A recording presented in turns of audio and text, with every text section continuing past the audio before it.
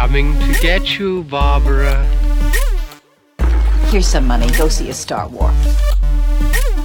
But I'm trying, Ringo. I'm trying real hard to be the shepherd.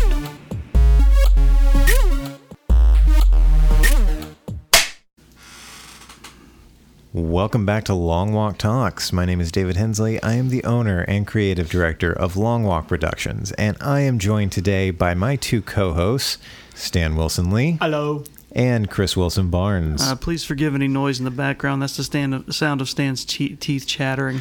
Yes, because it's above 80 in the south and the air conditioner is on. Stan is molting, apparently. I don't know.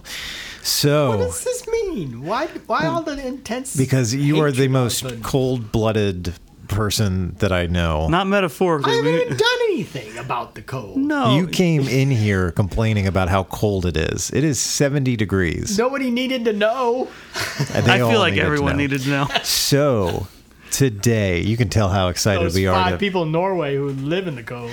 You can tell how excited we all are to tackle this discussion.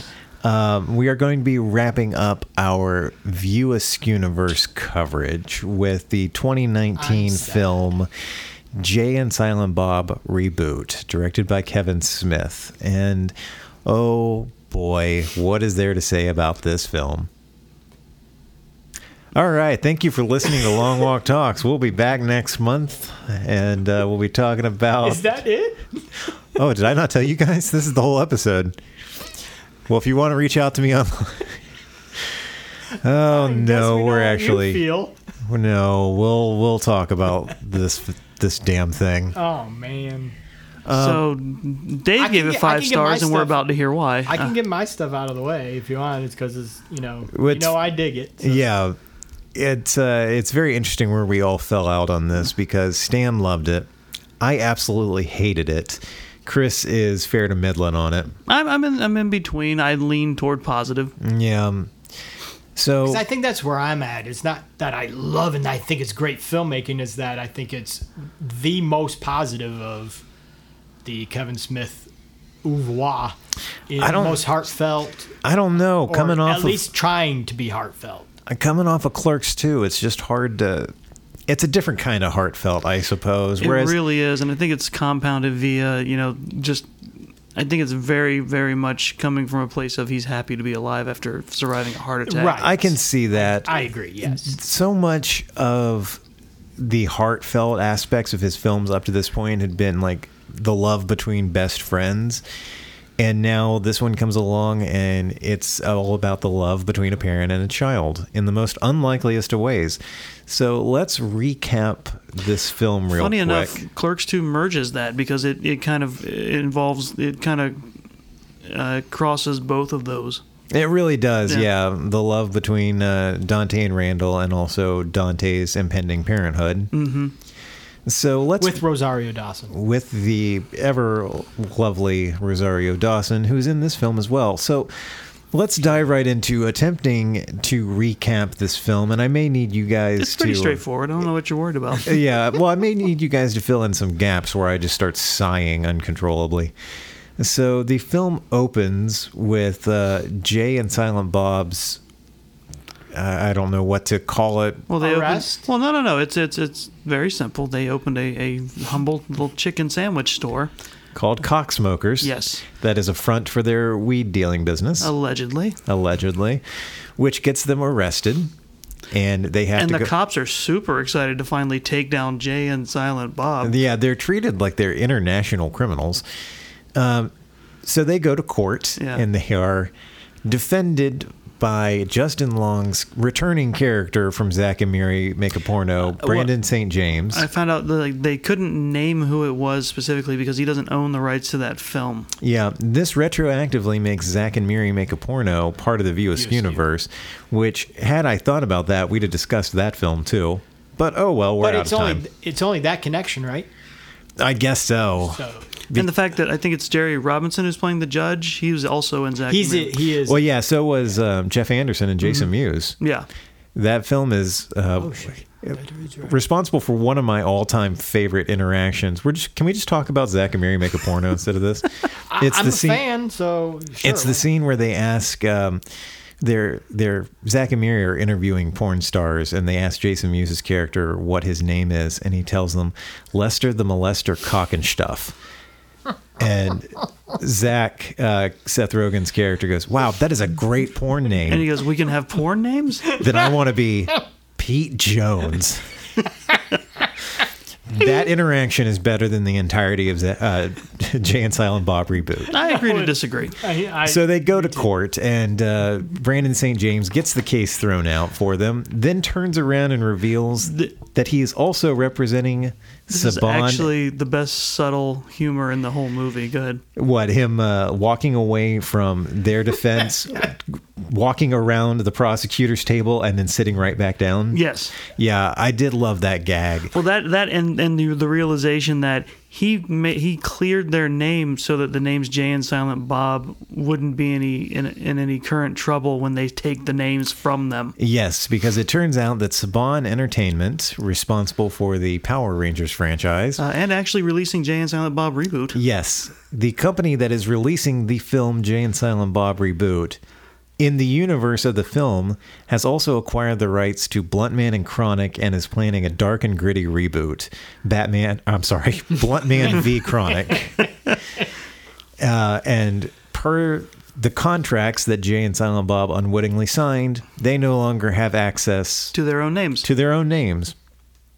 If you think that plot point is going to be important to the movie in any way, shape, or form, you're wrong. No, it's the whole thing. Well, it's the driving force to get them to Chronic Con, Right, exactly. but ultimately it's not resolved. No, it's not. It gets dropped 30 minutes in. Well, that's because they end up liking the movie. Is that the ultimate resolution of that plot? Because, Well, no, the ultimate resolution is Jay going, the most important name I have is Dad. Right. That's it. I mean, I don't know. Maybe they work some sort. I mean, if it ever comes up again, I'm sure they work some sort of. They had a riot, so they have some sort of agreement. Maybe for helping save the day, they get their names back. Probably. Well, for a solid half hour, they cannot tell. They make sure that they are not telling people their names are Jay and Silent Bob. Right. They make something up. Don Juan and Senor Roberto Silencio. Yes. After a certain point, though, they just throw that plot point out the window completely and just go back to being Jay and Silent Bob again. But they decide that they are going to go to Hollywood again to stop the production of the Bluntman and Chronic film again. Now, the way Dave says that, it sounds like he's frustrated. That's basically how they present it in the movie. After a lengthy discussion about what a reboot versus a remake, of which this film is neither. The name of the film is Jay and Silent Bob Reboot. This is a straight up sequel to Jay and Silent Bob Strike Back. It is neither a remake nor a reboot. Right. We're just going to gloss over that and keep going. Again, I haven't bothered to listen to any commentary for it. I don't know if I will, but it seems like that's like, if you, without even trying, that seems like to be the joke. Yeah. So their search to get to Hollywood leads them to the house of Justice Falcon, Shannon Elizabeth's character. Well, they're on the way. They first try to get there by using a rideshare app by stealing a guy's credit card information.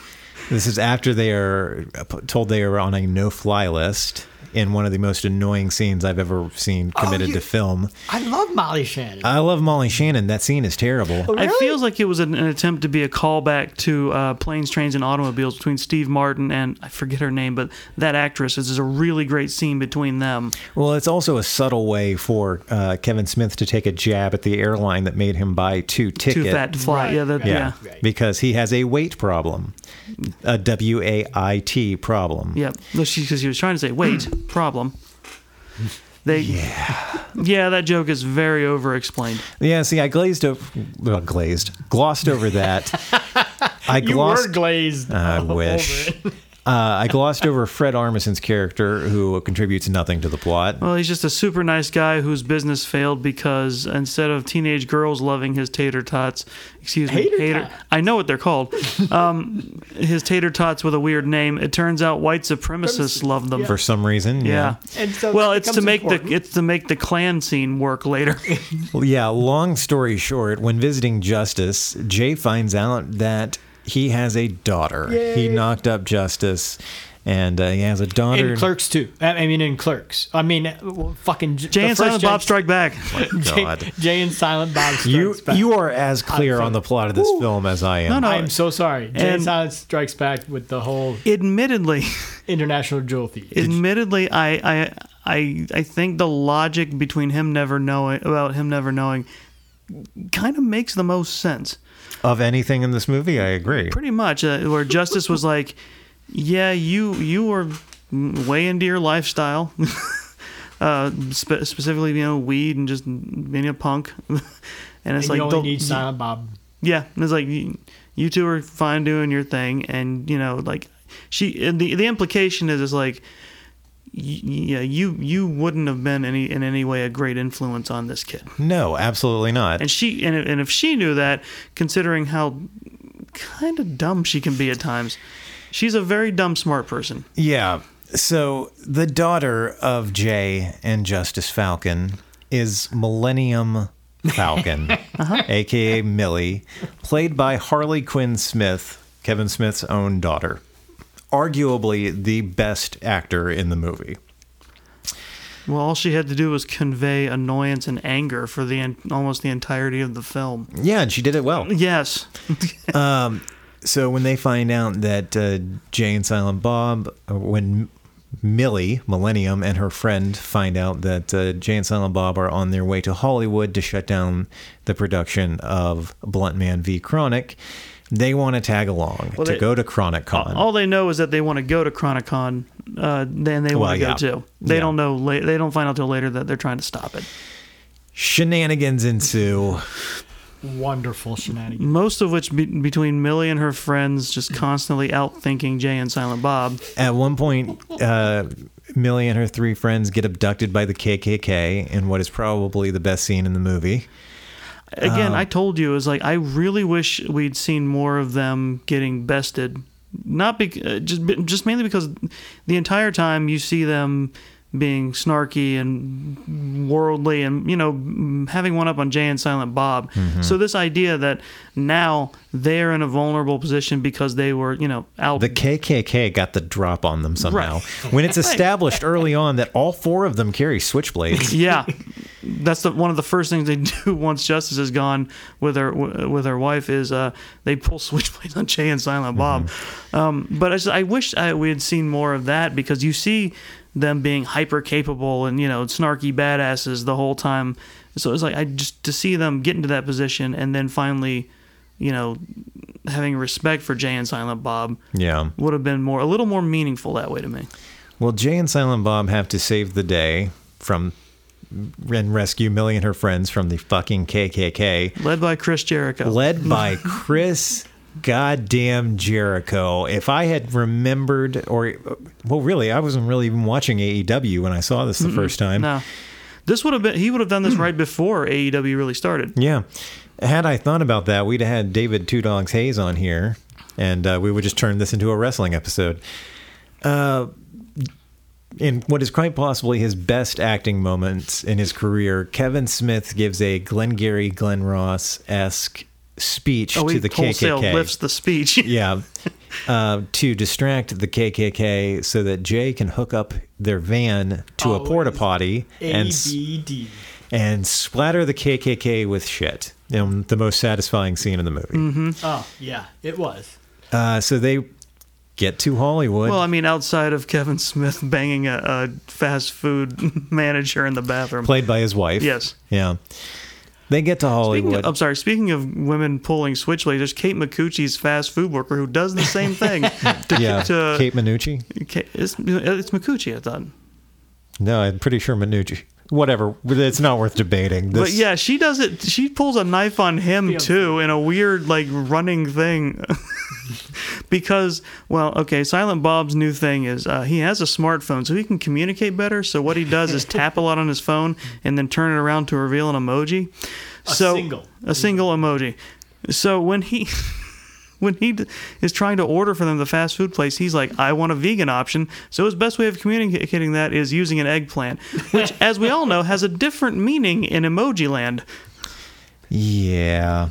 God damn it, Chris. Now I'm looking up the name of the actress. Okay. Oh, God, you're right. Okay.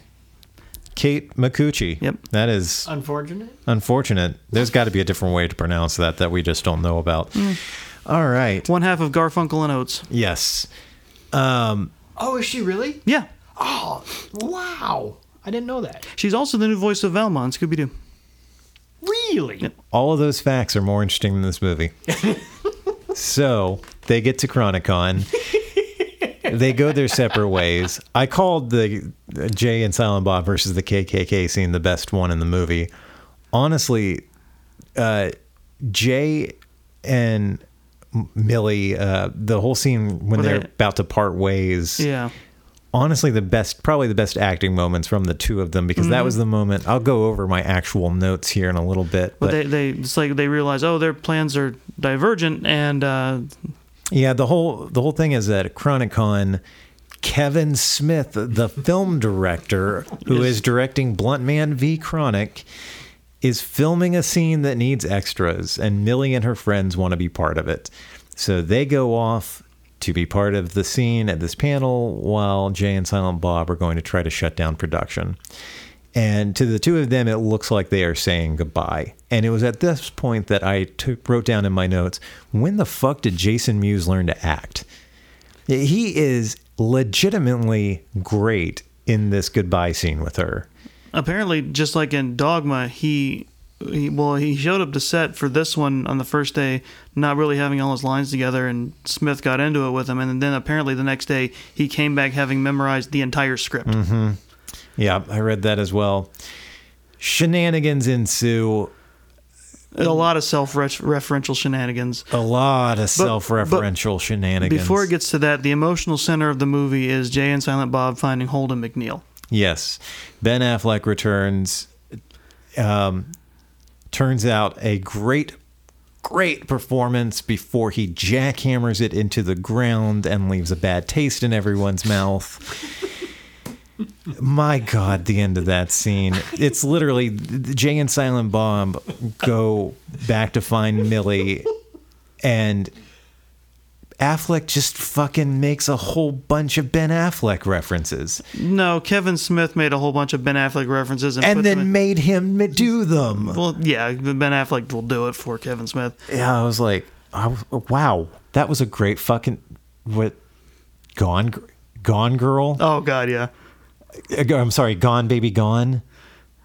And then the Just Us League pun. That was great. I was like, I loved it. I'm sorry. That's the. And it was Gone Girl. It was Gone Girl. He's Gone Girl. Casey Affleck is. Well, he directed Gone Baby Gone. He did do it, didn't yes. he? Yeah. There was a town joke too. Yeah, there was a town joke. There, it ends with him saying "Argo, fuck yourself." Like Argo. Yes. I was like, God damn it! Way to ruin that, Kevin Smith. Kevin Smith doesn't want to get too treacly, but it was a really good up to that point for most people. I didn't hate the end of it, but I thought the emotional part of it was great, where where Holden reveals that he and Alyssa have reconciled. Yeah, and they're co-parenting a kid that he helped father. Yeah. Who they named Amy. Yes, of course, because there's chasing Amy. Yeah, because Kevin Smith has never met a subtle joke he couldn't unsubtle. And then Jay and Silent Bob reunite with Millie and her friends at the panel. Yep. At which point it turns out that one of Millie's friends, a Chinese girl, is actually a Russian spy. Take a minute to do the math there. Who wants to kill Kevin Smith? Hang on. It can work because of how far Russia stretches. There is a large Asiatic population in Russia. You put more thought into that joke than Kevin Smith did. Yeah. And more shenanigans ensue. There's a fight. I don't even know what to say about it. Silent Bob in an Iron Man suit. Silent Bob finds a goddamn Iron Man suit and becomes Iron Bob. Jay speaks Valerian. Yes. Jay gives... and ends it with a reference to the first Clerks by screaming, "I'll fuck anything that moves." Yes. The movie just fucking devolves into madness. And the scene literally ends with Kevin Smith playing himself as the director, Kevin Smith, saying, at this point, we should just fade out into the last scene of the movie. At which point I was like, oh my God. That's not the most offensive meta thing that happens in the movie. No, it's not. That's Loki's appearance. Yeah, we'll get to that in just a second. That's going to be our Tom first Hiddleston actual. Loki. No, That'll which they be- make a joke about that too. Yeah, we'll get there in a second. So the film ends with Jay and Millie and Silent Bob hanging out in front of the Quick Stop, where Jay starts telling his daughter, after revealing to her that he's his father, the tales of him and Silent Bob's shenanigans over the years, and finally reveals that it's been Jay and Silent Bob putting gum in the locks that of was the my shutters. favorite. That was my favorite thing. My favorite little bit they did at the end there. Yeah, for 20 years, they have been torturing Dante. And yeah. So let's go ahead and start. The end until it isn't. Yeah.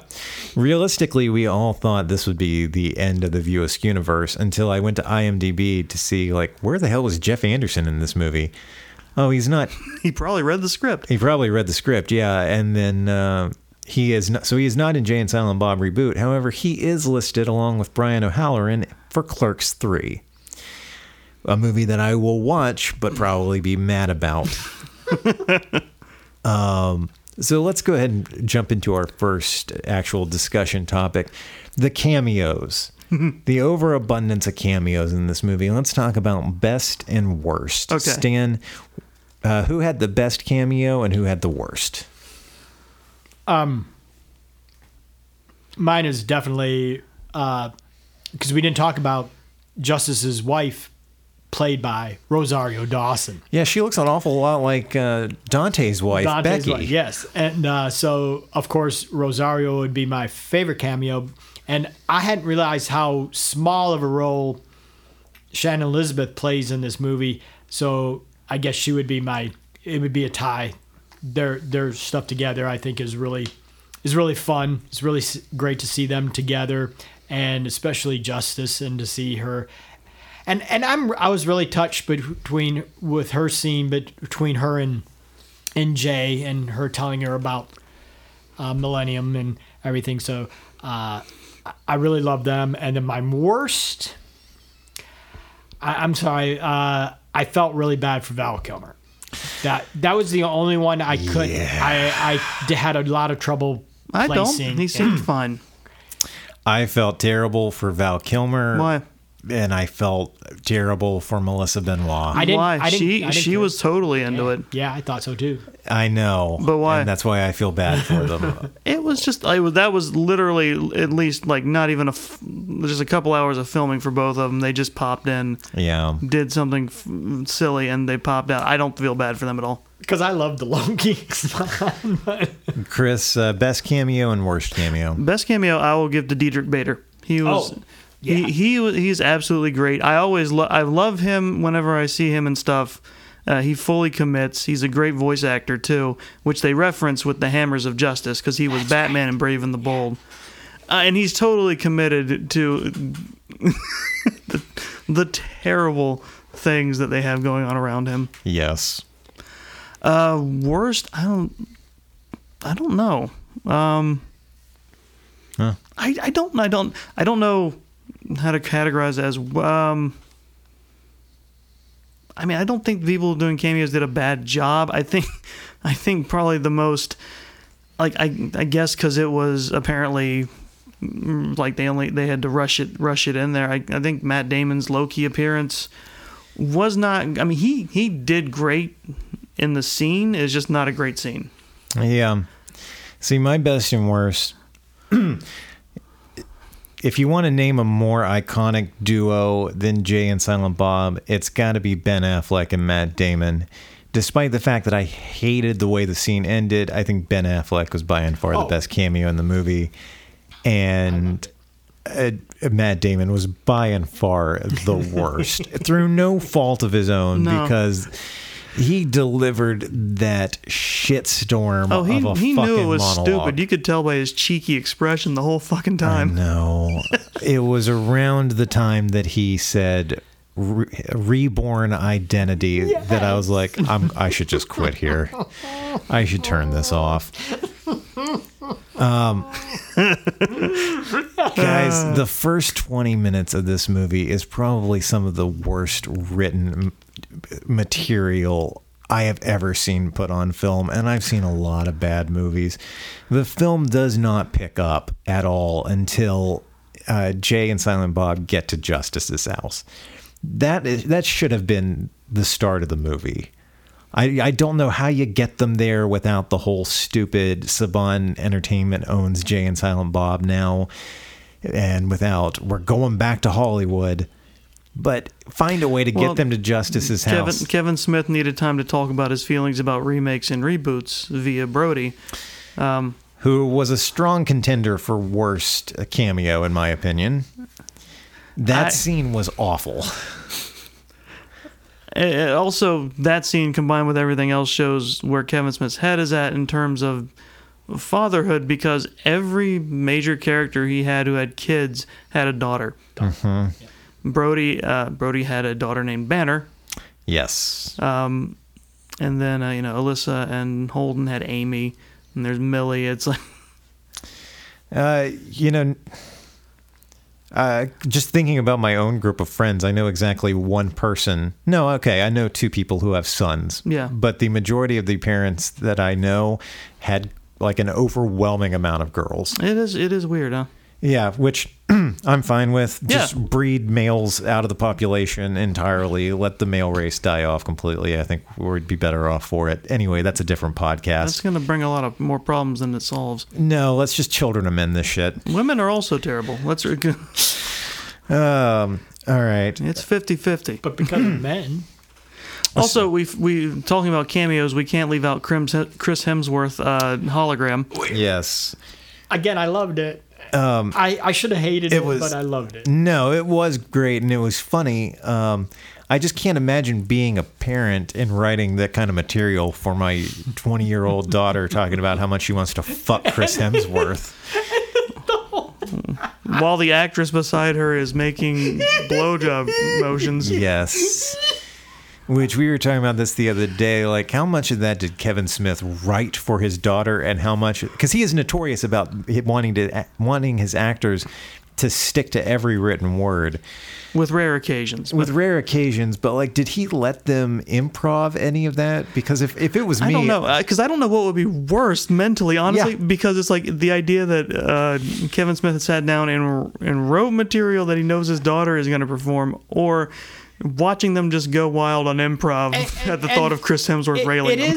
It is the moment where Jay really realizes that yes, this is his daughter, because she does and she's dressed like Jay. With the costumes. Yeah. I mean, like the whole point of that scene is like she doing the exact same. Oh yeah, by the end of that Jay does. By the Chronicon scene in the film, her and her friend Sophia have basically become the new Jay and Silent Bob, right? In all but name, right down to the costumes that they get at Chronicon. Again, we forgot another important cameo, which is they get so high they meet Method Man and Redman. Yes. They're contenders for best cameos. Yeah, in fact, I'm going to retract what I said about Ben Affleck, and I'm going to go with Method Man and Redman for best cameos in this movie. If for nothing else, not only just their scene, but also, I can't remember if it's in the movie proper, but also because they show in the outtakes and extended scenes in the credits and elsewhere on the DVD. It turns out when it's Method Man and Redman saying snooch to the nooch and snoogans and bong, it works. It works coming from them. Can I tell you how distressed I was when we get to the last scene in the movie of Jay and Millie hanging out outside the Quick Stop, and there's a close-up of Jason Mewes, and you see that Snoogans is printed across the top of his beanie. I was like, God damn it, stop trying to make that a thing. Oh, cameos. So, this is really like the only other discussion topic that I wrote down. Should this, knowing that there's a possibility of a Clerks 3 and that Kevin Smith has been threatening us with Twilight of the Mallrats for all these years. I don't think that's going to ever happen. I don't think it will. But should this be the end of the View Askew universe, Stan? Yes. I mean, Well, Nope, there we go. That's well it. said. That is the most concise and to the point thing you have said in the history of Long Walk Talks.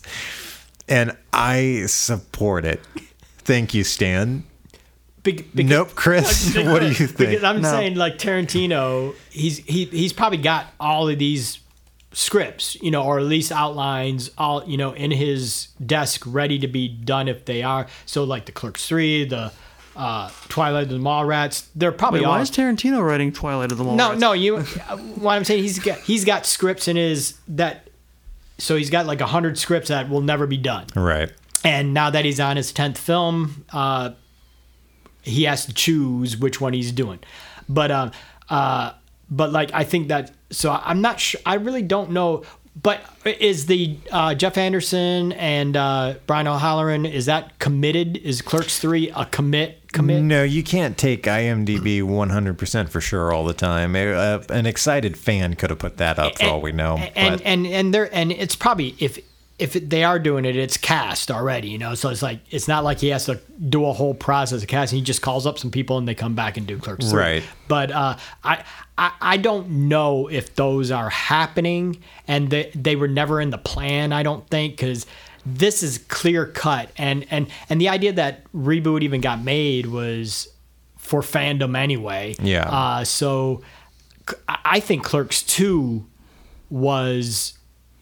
It should have been the the culmination. Yeah. This was the denouement. I love this because I love it, but because I'm just a fan of the stuff, and I'm a fan of Jay and Silent Bob, and it's like I'll follow them anywhere.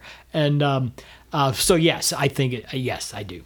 Chris, should this be the end of the View Askew universe? Yeah, it's fine. I mean, here's the thing. The View Askew universe as a whole, from its highs and its lows, is not something that greatly demands a big, respectful send-off. It's Right. fine. And especially this is fine, too, because if you're a fan of these movies, if you're really into them, yeah, this movie is one big ball of pandering, and it's egregious, and it's just nonstop, and it doesn't end.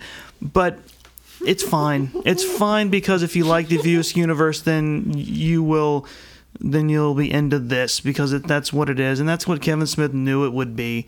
And it's like, because you look at this movie and it's like, this is, even if it is a wide release, the people who are going to want it are the people who like the View Askew universe for all its highs and lows or whatever.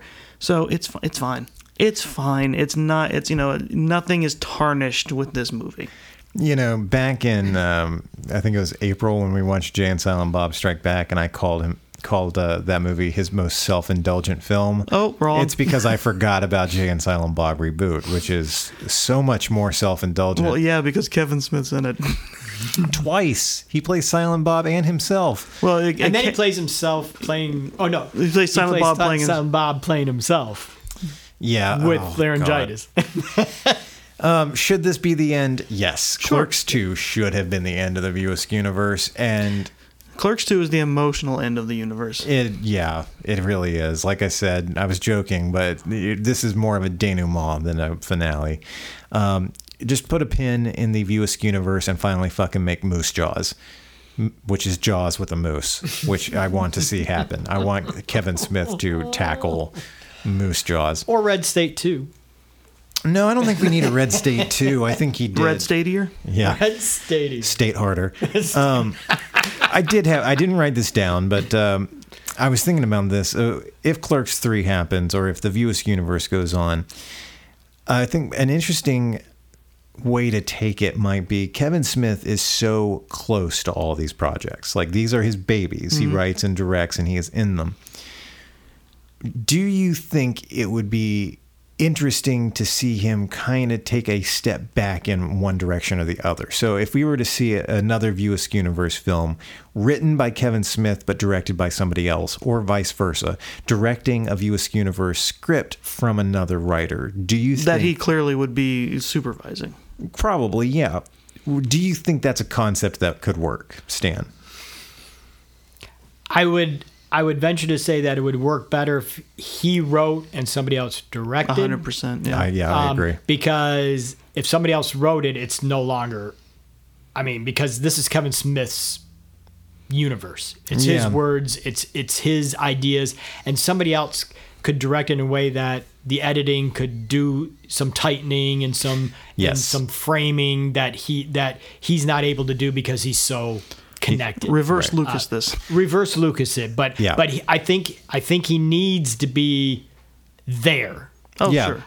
There has to be a Silent Bob there somewhere in there. I mean, he might not have to, it could be a one scene thing like in Chasing Amy, but the idea that they are there and that it is him. So, Silent Bob hanging out with Millie and Jay for a day or whatever. Well, I'll solve that for you. If he does more, he should honestly just get the crew back together and do it as an animated special. Yes, I agree. Yes. Yeah, I agree. I agree too. And have him write it, have somebody else direct it, have somebody who can come in and say, no, Kevin, we don't need this reference. And that way appearances especially won't matter. Yeah. So long as your voice is still strong. Because ideally, isn't his comic book stuff, the stuff that he writes, isn't that really... I haven't read any of his comic book stuff. No, I haven't either. All I know is that he's known as the man who made Batman piss himself. But was it awesome? Or no? No. But no. I've heard he's hit or miss in terms of comics. But I said it before. I can't remember where. It might have been Jay and Silent Bob Strike Back. But man, it's like he was able to get into movies first because that was the medium he could get into. But so like the View Askewniverse would have been awesome. Would have been way better start to finish as a comic series alone or an animated series alone. Yeah. I think part of the reason this film frustrates me as much as it does and why I have been so exceptionally harsh on it this time, I watched this a little over a year ago for the first time, and I walked away from it going, well, I didn't like that. But having just rewatched all of these films back to back, I finished it Monday night going, wow, I hated that. Because watching him progress as a filmmaker, watching his storytelling change and evolve from a point where, at one point I loved Clerks and I loved Mallrats, and revisiting them, I was not as happy with them, up through Chasing Amy and Dogma, which were better but still had problems, getting into the later era of Jay and Silent Bob Strike Back, which had issues but I enjoyed, into Clerks the cartoon, and then Clerks 2, both of which I loved. To see that backslide into the self-referential nonsense that this film becomes, it was very frustrating. And it makes me wonder, would this film... I've been thinking about this a lot since Monday. This is the Thursday night that we're recording this. So for 72 hours now, I've been wondering... I'm trying to think of a way to word this. I'm sorry, I didn't write this down. But if the film had been all about the road trip and fatherhood and Jay's relationship with Millie without all of the silly side shenanigans, would it have been better? Or if the movie had been all about Jay and Silent Bob Strike Back-esque shenanigans without the Millie father-daughter story, would it have been better? Do you know what I'm saying? Yeah, I think the first one, because honestly what ultimately makes me go... what makes me not hate the movie is the earnestness he put into the Millie and Jay thing. Yes, same. Stan, what do you think? I agree with the first one because I'm coming from the point that I really enjoy it, enjoy the film as a whole, but the reason why is because of its, like Chris said, the earnestness earnestness of the father-daughter relationship, well, parent-child relationship as a whole, you know, that is so apparent in all of the movie. Apparent. And apparent, nice, Chris. You're the one who said it. No, but he realized. No, I take credit. He realized the pun. And because I love all the puns in it and everything, so it's like, I don't hate this movie at all. I love it, but the reason why is because I'm totally affected by even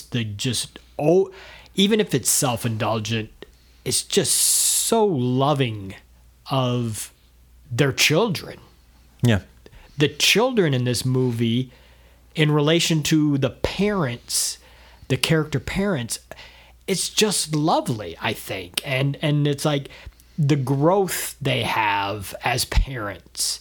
You know, you even get that with Holden and Alyssa's, you know, relationship with their daughter, you know, and it's like Holden's not with Alyssa, but the tie that binds them and will bind them forever is the daughter they have together. Mm-hmm. And now Jay has that bind, you know, and that not bind as in ball and chain, but just that bind of love that will carry on, you know, and will affect him and Silent Bob as well, you know. And it's like it, and yes, it's because I'm old and doddering now, but the idea that now I have come to the point where because your sperm's all dried up and yes, you'll never sire a child. I will never sire a child. I am airless.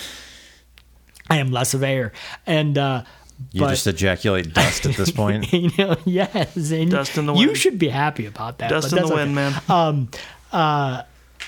But the idea that it's like when you reverse the motor on a dust vac. Yes. Shut up. God, I mean, not to deflect for a second, but to take some of the heat off you, I just moved my legs and I heard I heard leg bones pop. Mm-hmm. Oh, my back. Oh, Jesus. Welcome to Aging Gracefully with Dave, Chris, and Stan. Thank you for listening. But it's nap time. I think that's throughout the whole film, and it just keeps me going through the whole movie. Those and the dick jokes. Those and and you know I love the dick jokes and the fart jokes and the puns, and it's like, but then the whole binding of it is the mother the father-daughter relationship. The through line. I'm tired of you using the word bind. Yeah, but still, yeah. No, I get what you're saying. It's more than just a through line. It's just like solid. It is the tie. Like I said, the film to me really kicks off when they get to Justice's house, and then that all the way up through them saying goodbye to each other at Chronicon. All of that is really good stuff, and that last scene with them outside the Quick Stop is really good, solid stuff. Yeah. But that first 20 minutes of setup is awful.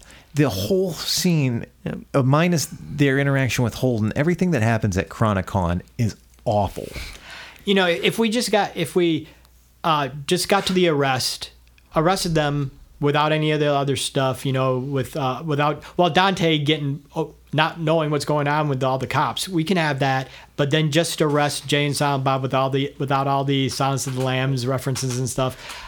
Even though, yes, I enjoyed it because we got to see it again, but the idea that I didn't enjoy it because we got to see it again. I know, but we can cut all that and just get to the court scene way faster. Mm-hmm. Get the reasons why they lose their names and why they have to go to Chronicon. Well, that's and that would take that would cut 10 minutes right there. That's because it's Kevin Smith, and as quick as you try to make him, he's still going to take forever. He's trying real fast to get to that part as quick as he can. Yes. But man, he and that's why it would work if he had a different director that would be good with the editor saying we can get to the courtroom scene faster and still keep Craig Robinson and still keep Justin Long. Robinson, that's his. And keep Justin Long with the Zack and Miri shoot a porno. Yes, how could we forget about Craig Robinson, playing the character of Judge Jerry N. Execution? I love that just simply because we're going to use the joke Judge Ryan Holt. You say we as if this is ever actually going to happen. But the idea that it's written. Just because it is written does not mean so shall it be. It's okay though, but we use the same joke. ignoring that. Yes, please. It was your joke. I shook my head no for the record. That makes for great pod. That's why I said it. Yes, your thoughts, Chris. No, yeah, you're right. I mean, ultimately, Smith would be better served leaning back, or not stepping back from taking on directorials, and just staying like a producer, executive producer, and writer. Yeah. Or if not sole writer, then head writer. I think it's absolutely fine and perfect for him at this point to be the guy where the buck stops here. He's the final say, but let other people run with it for a while. So I'm just going to read real quick through the notes that I took during this movie. Okay. So normally my process when we're going to be discussing a film is I will write down. I very rarely take notes, but mostly I type out discussion topics. Right. This is what happened while watching this movie. Number one, I was convinced that the movie was going to be 90 minutes of production titles. There's a solid 2 to 3 minutes at the start of the movie that's nothing but like the Smodcast Productions title card. Yeah. And then there were at least 5. Saban Entertainment. I think Miramax was required to get a credit for legal reasons. Yeah. Way too many. Then, so Zach and Miri is part of the View Askew universe now? Technically, subtly, yes. But legally, no. Right. Wow, watching actors get old is depressing. Mm-hmm. This was written as soon as, oh my God, Brody's character. The name just went out of my head. That is Brody. Right. Jason Lee. Jason Lee, thank you. Yeah. I wanted to say Jeremy London, and I knew that wasn't right. Yeah, watching Jason Lee, seeing him in his 50s now is just straight up depressing. It was weird because he was younger when he played Earl, but he was supposed to look scruffier and more haggard as Earl, and he didn't really compared to this. You pointed it out the other day. Kevin Smith is the youngest looking person in the movie. Yeah. Not counting his daughter, of course. Right. From that same Jason Lee scene, they make a Mallrats reference. Then they make a Squeakquel reference. Yeah, he tossed out the word Squeakquel. And then he talks about Kevin Smith, the film director, and they all turn and look at the camera, and that was the second time that I wanted to turn the TV off. God, I'm sorry, no, that was the first time, because my next note to say nothing of the promo video that in-universe Kevin Smith makes for the cameo thing. Making a 14-year-old Christian Bale reference, yes. Mm-hmm. Then I wrote, the first 20 minutes are some of the most painful I've ever seen. Then I wrote, I don't want to take notes anymore. Then I wrote, God damn, Matt Damon, really? That was the second time I wanted to turn the film off. Then, how did Kevin Smith convince a Middle Eastern actress to play a character named Jihad? It's the joke. Then Harley Quinn Smith, every scene that she was in should have had "for your consideration" scrolling across the bottom, because she was acting her hardest throughout the whole movie, and God bless her for it.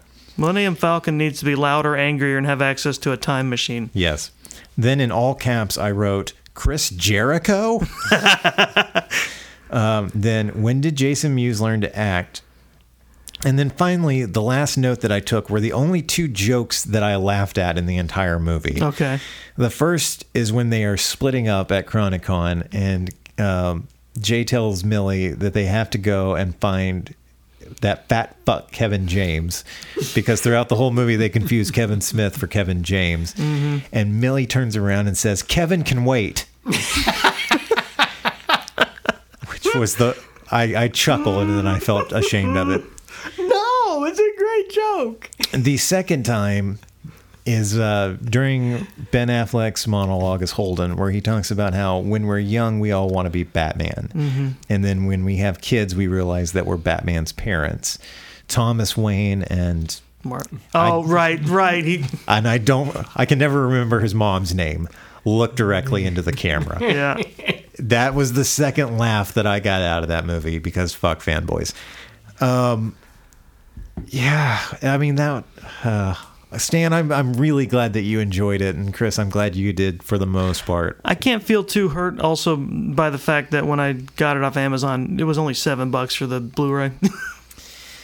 Oh, you own this? I do. I own all of the View Askew universe stuff because I bought it so I could watch it for this. Gotcha. It's streaming for free on Prime if you feel so inclined as to watch this. So I'm going to be submitting a reimbursement slip.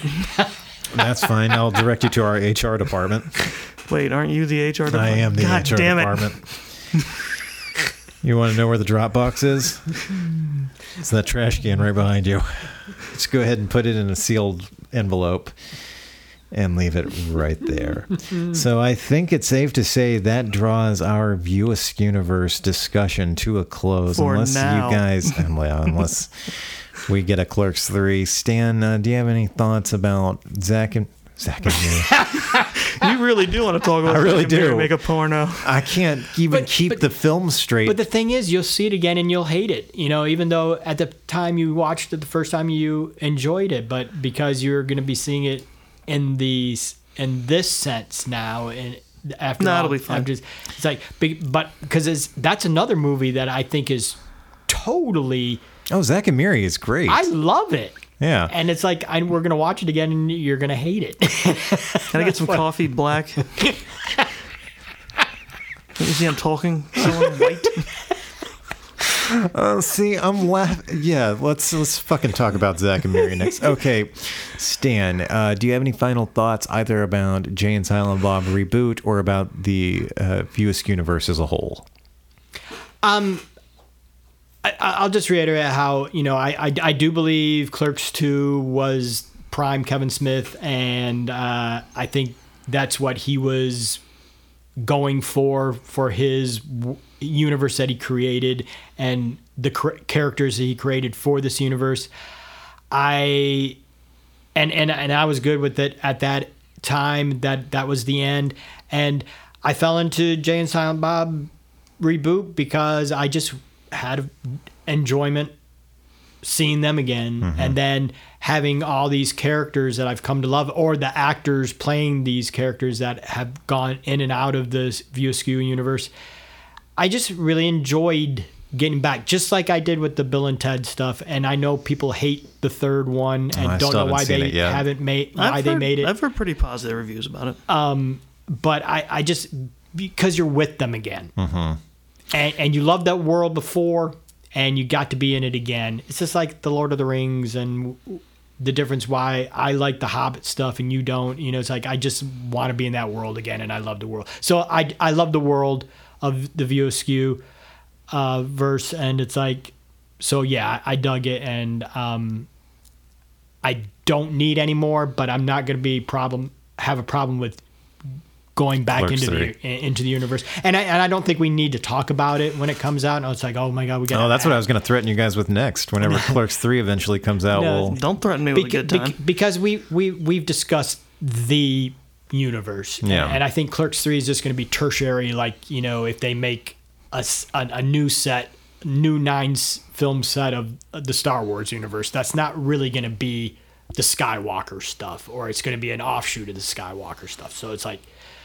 yeah, let's have phase 18 of the View Askew universe, but it's not what the prime stuff that we have discussed. So. You know, I joked about it when I said I'll watch Clerks 3 and be mad about it. But as frustrating as I found Clerks on my rewatch this time around, I really do love the characters of Dante and Randall. Yeah. I love Brian O'Halloran and Jeff Anderson in those parts. You know, the cartoon, the 2 movies, all of it. As far as fiction goes, they're 2 of my favorite characters. And they legitimately have fun together. Yeah. You know, as actors, and what they do with each other is legitimately fun as actors can go. You know, I realize what it is. The Zack and Miri Make a Porno, Jay and Silent Bob reboot. The blank and blank blank formula is what keeps tripping me up. So now I'm just going to try to think of other famous duos doing blank to see how... Oh, shit, no, we're done with the discussion. I can't do that anymore. Darn. Chris, what are your final thoughts about the movie and about the View Askewniverse? I think the View Askew universe 1 is pretty interesting in terms of going from movie to movie, as Smith progresses both as a director and gets older, you see where he is in mindset. Yes. At each particular stage in his life, watching those movies. Yeah, you're right. The other thing is, what I ultimately like about the View Askew universe is it's not obvious, but I like how optimistic it is. Yes. Because ultimately, the world of the View Askew universe is a caricature of ours. It's more cynical. It's more exaggeratedly crapsack and cynical, and a whole lot of suckiness about the world is just thrown in your face, and almost every story Smith has is about everyone trying to overcome themselves and find their own bit of happiness in the world. I mean, whether it's the more realistic events of Clerks or the insanely cartoony and meta and self-referential ending that is the reboot. Mm-hmm. It's ultimately, I think, a very positive universe. Yeah, I agree with that. I think it's one of the most positive stuff out there. Yeah, I agree for the most part. I think I said a couple of months ago, it was around Chasing Amy that I was like, fuck, did I make a mistake by picking this for our discussion? Ultimately, I'm glad we did this. I'm glad I rewatched all these films. I'm glad that it's shown me how much my perspective has changed since I was 16 years old. Yeah, it's been 18 years since I watched Clerks and started going down the View Askew universe rabbit hole. So my view of the world, I was middle-aged when I started watching them, so it's like, yeah. Now I'm just old, so nothing changed, I guess, because I still think it's hilarious, and I still love the dick and fart jokes, and I still love, like you said, I still love the relationships, the brother relationships, the best friend relationships. So yeah, it's one of these days I'm going to teach you how to talk into a microphone, and it's going to be a great day. Yeah, I think that wraps up our View Askew universe discussion. Coming up next, I will say one last thing, which is maybe not irony, but really a really weird thing to say after saying I enjoy View Askew universe, which is, as someone who is not a stoner or enmeshed in stoner culture, I could do without that part of it. Yeah. But it's irrevocably entwined into it. Yeah, that's just so much part of their characters. Good luck. I don't know. I love that too. Shush. But coming up on the 13th, June 13th, we've got another NXT TakeOver coming up, so you can look forward to a new episode of This is a Takeover next week with your hosts Shelby Ray Patterson and Gina Belmont. And then we are going to try to squeeze in an off-topic episode of Long Walk Talks later this month, maybe, if there's time, since we haven't really done an off-topic episode in a while. But next month, we'll be kicking off our discussion of Christopher Nolan, starting with the 2001 film Memento, 2000 or 2001, I can't remember, before we discuss the selected filmography of Nolan for the rest of the year. And what's the next pay-per-view that it's Hell in a Cell, right? Yep. Coming up, not this weekend, but the next. I don't know. Whenever there's Hell in a Cell. There's a WWE pay-per-view coming up soon, and Katie and I keep threatening to do more Long Walk Teeny Talks at some point whenever the two of us can get together and sit down and do that. So, Stan, you hate the internet, but if people want to try to reach out to you, where can they do that? I'm on the Book of Faces. Yeah, because I am the only Stan Lee out there. You are the only one left in the entire world. Good luck, fuckers. Chris, if people want to reach out to you online, where can they do that at? They shouldn't. But if they must, I'm on Twitter at Chris the OK. Very nice. And if you want to reach out to me personally, the best place to do that is going to be Instagram. I had a guy reach out to me randomly on Instagram, and I was like, oh, do you listen to the show? Yes. Which one? What show? Nothing. I was like, that was a great talk. So if you want to reach out to me on Instagram, give me a little more information than that. Tell me how you fucking found me, please. But you can find me at DB Hensley. Don't just initiate a weird rando conversation. We're on some FBI listen list, I think, man. It's like you got trolled by the FBI. Or I think something. I came close to getting catfished. I know, right? Yay, catfish. I like catfish. So yeah, find me on Instagram at DB Hensley. If you want to find out more about Long Walk Productions, you can visit us online at longwalk.us. You can follow us on Facebook by searching for Long Walk Productions or Long Walk Podcasts to see more of our original work and to hear our backlog of older episodes of all of our podcasts on the Long Walk Podcast Network. You can visit the links in the show notes of this episode. So as always, thank you very much for listening, and make sure to leave us a review, a rating and a review on whatever platform you are listening on. Peace out.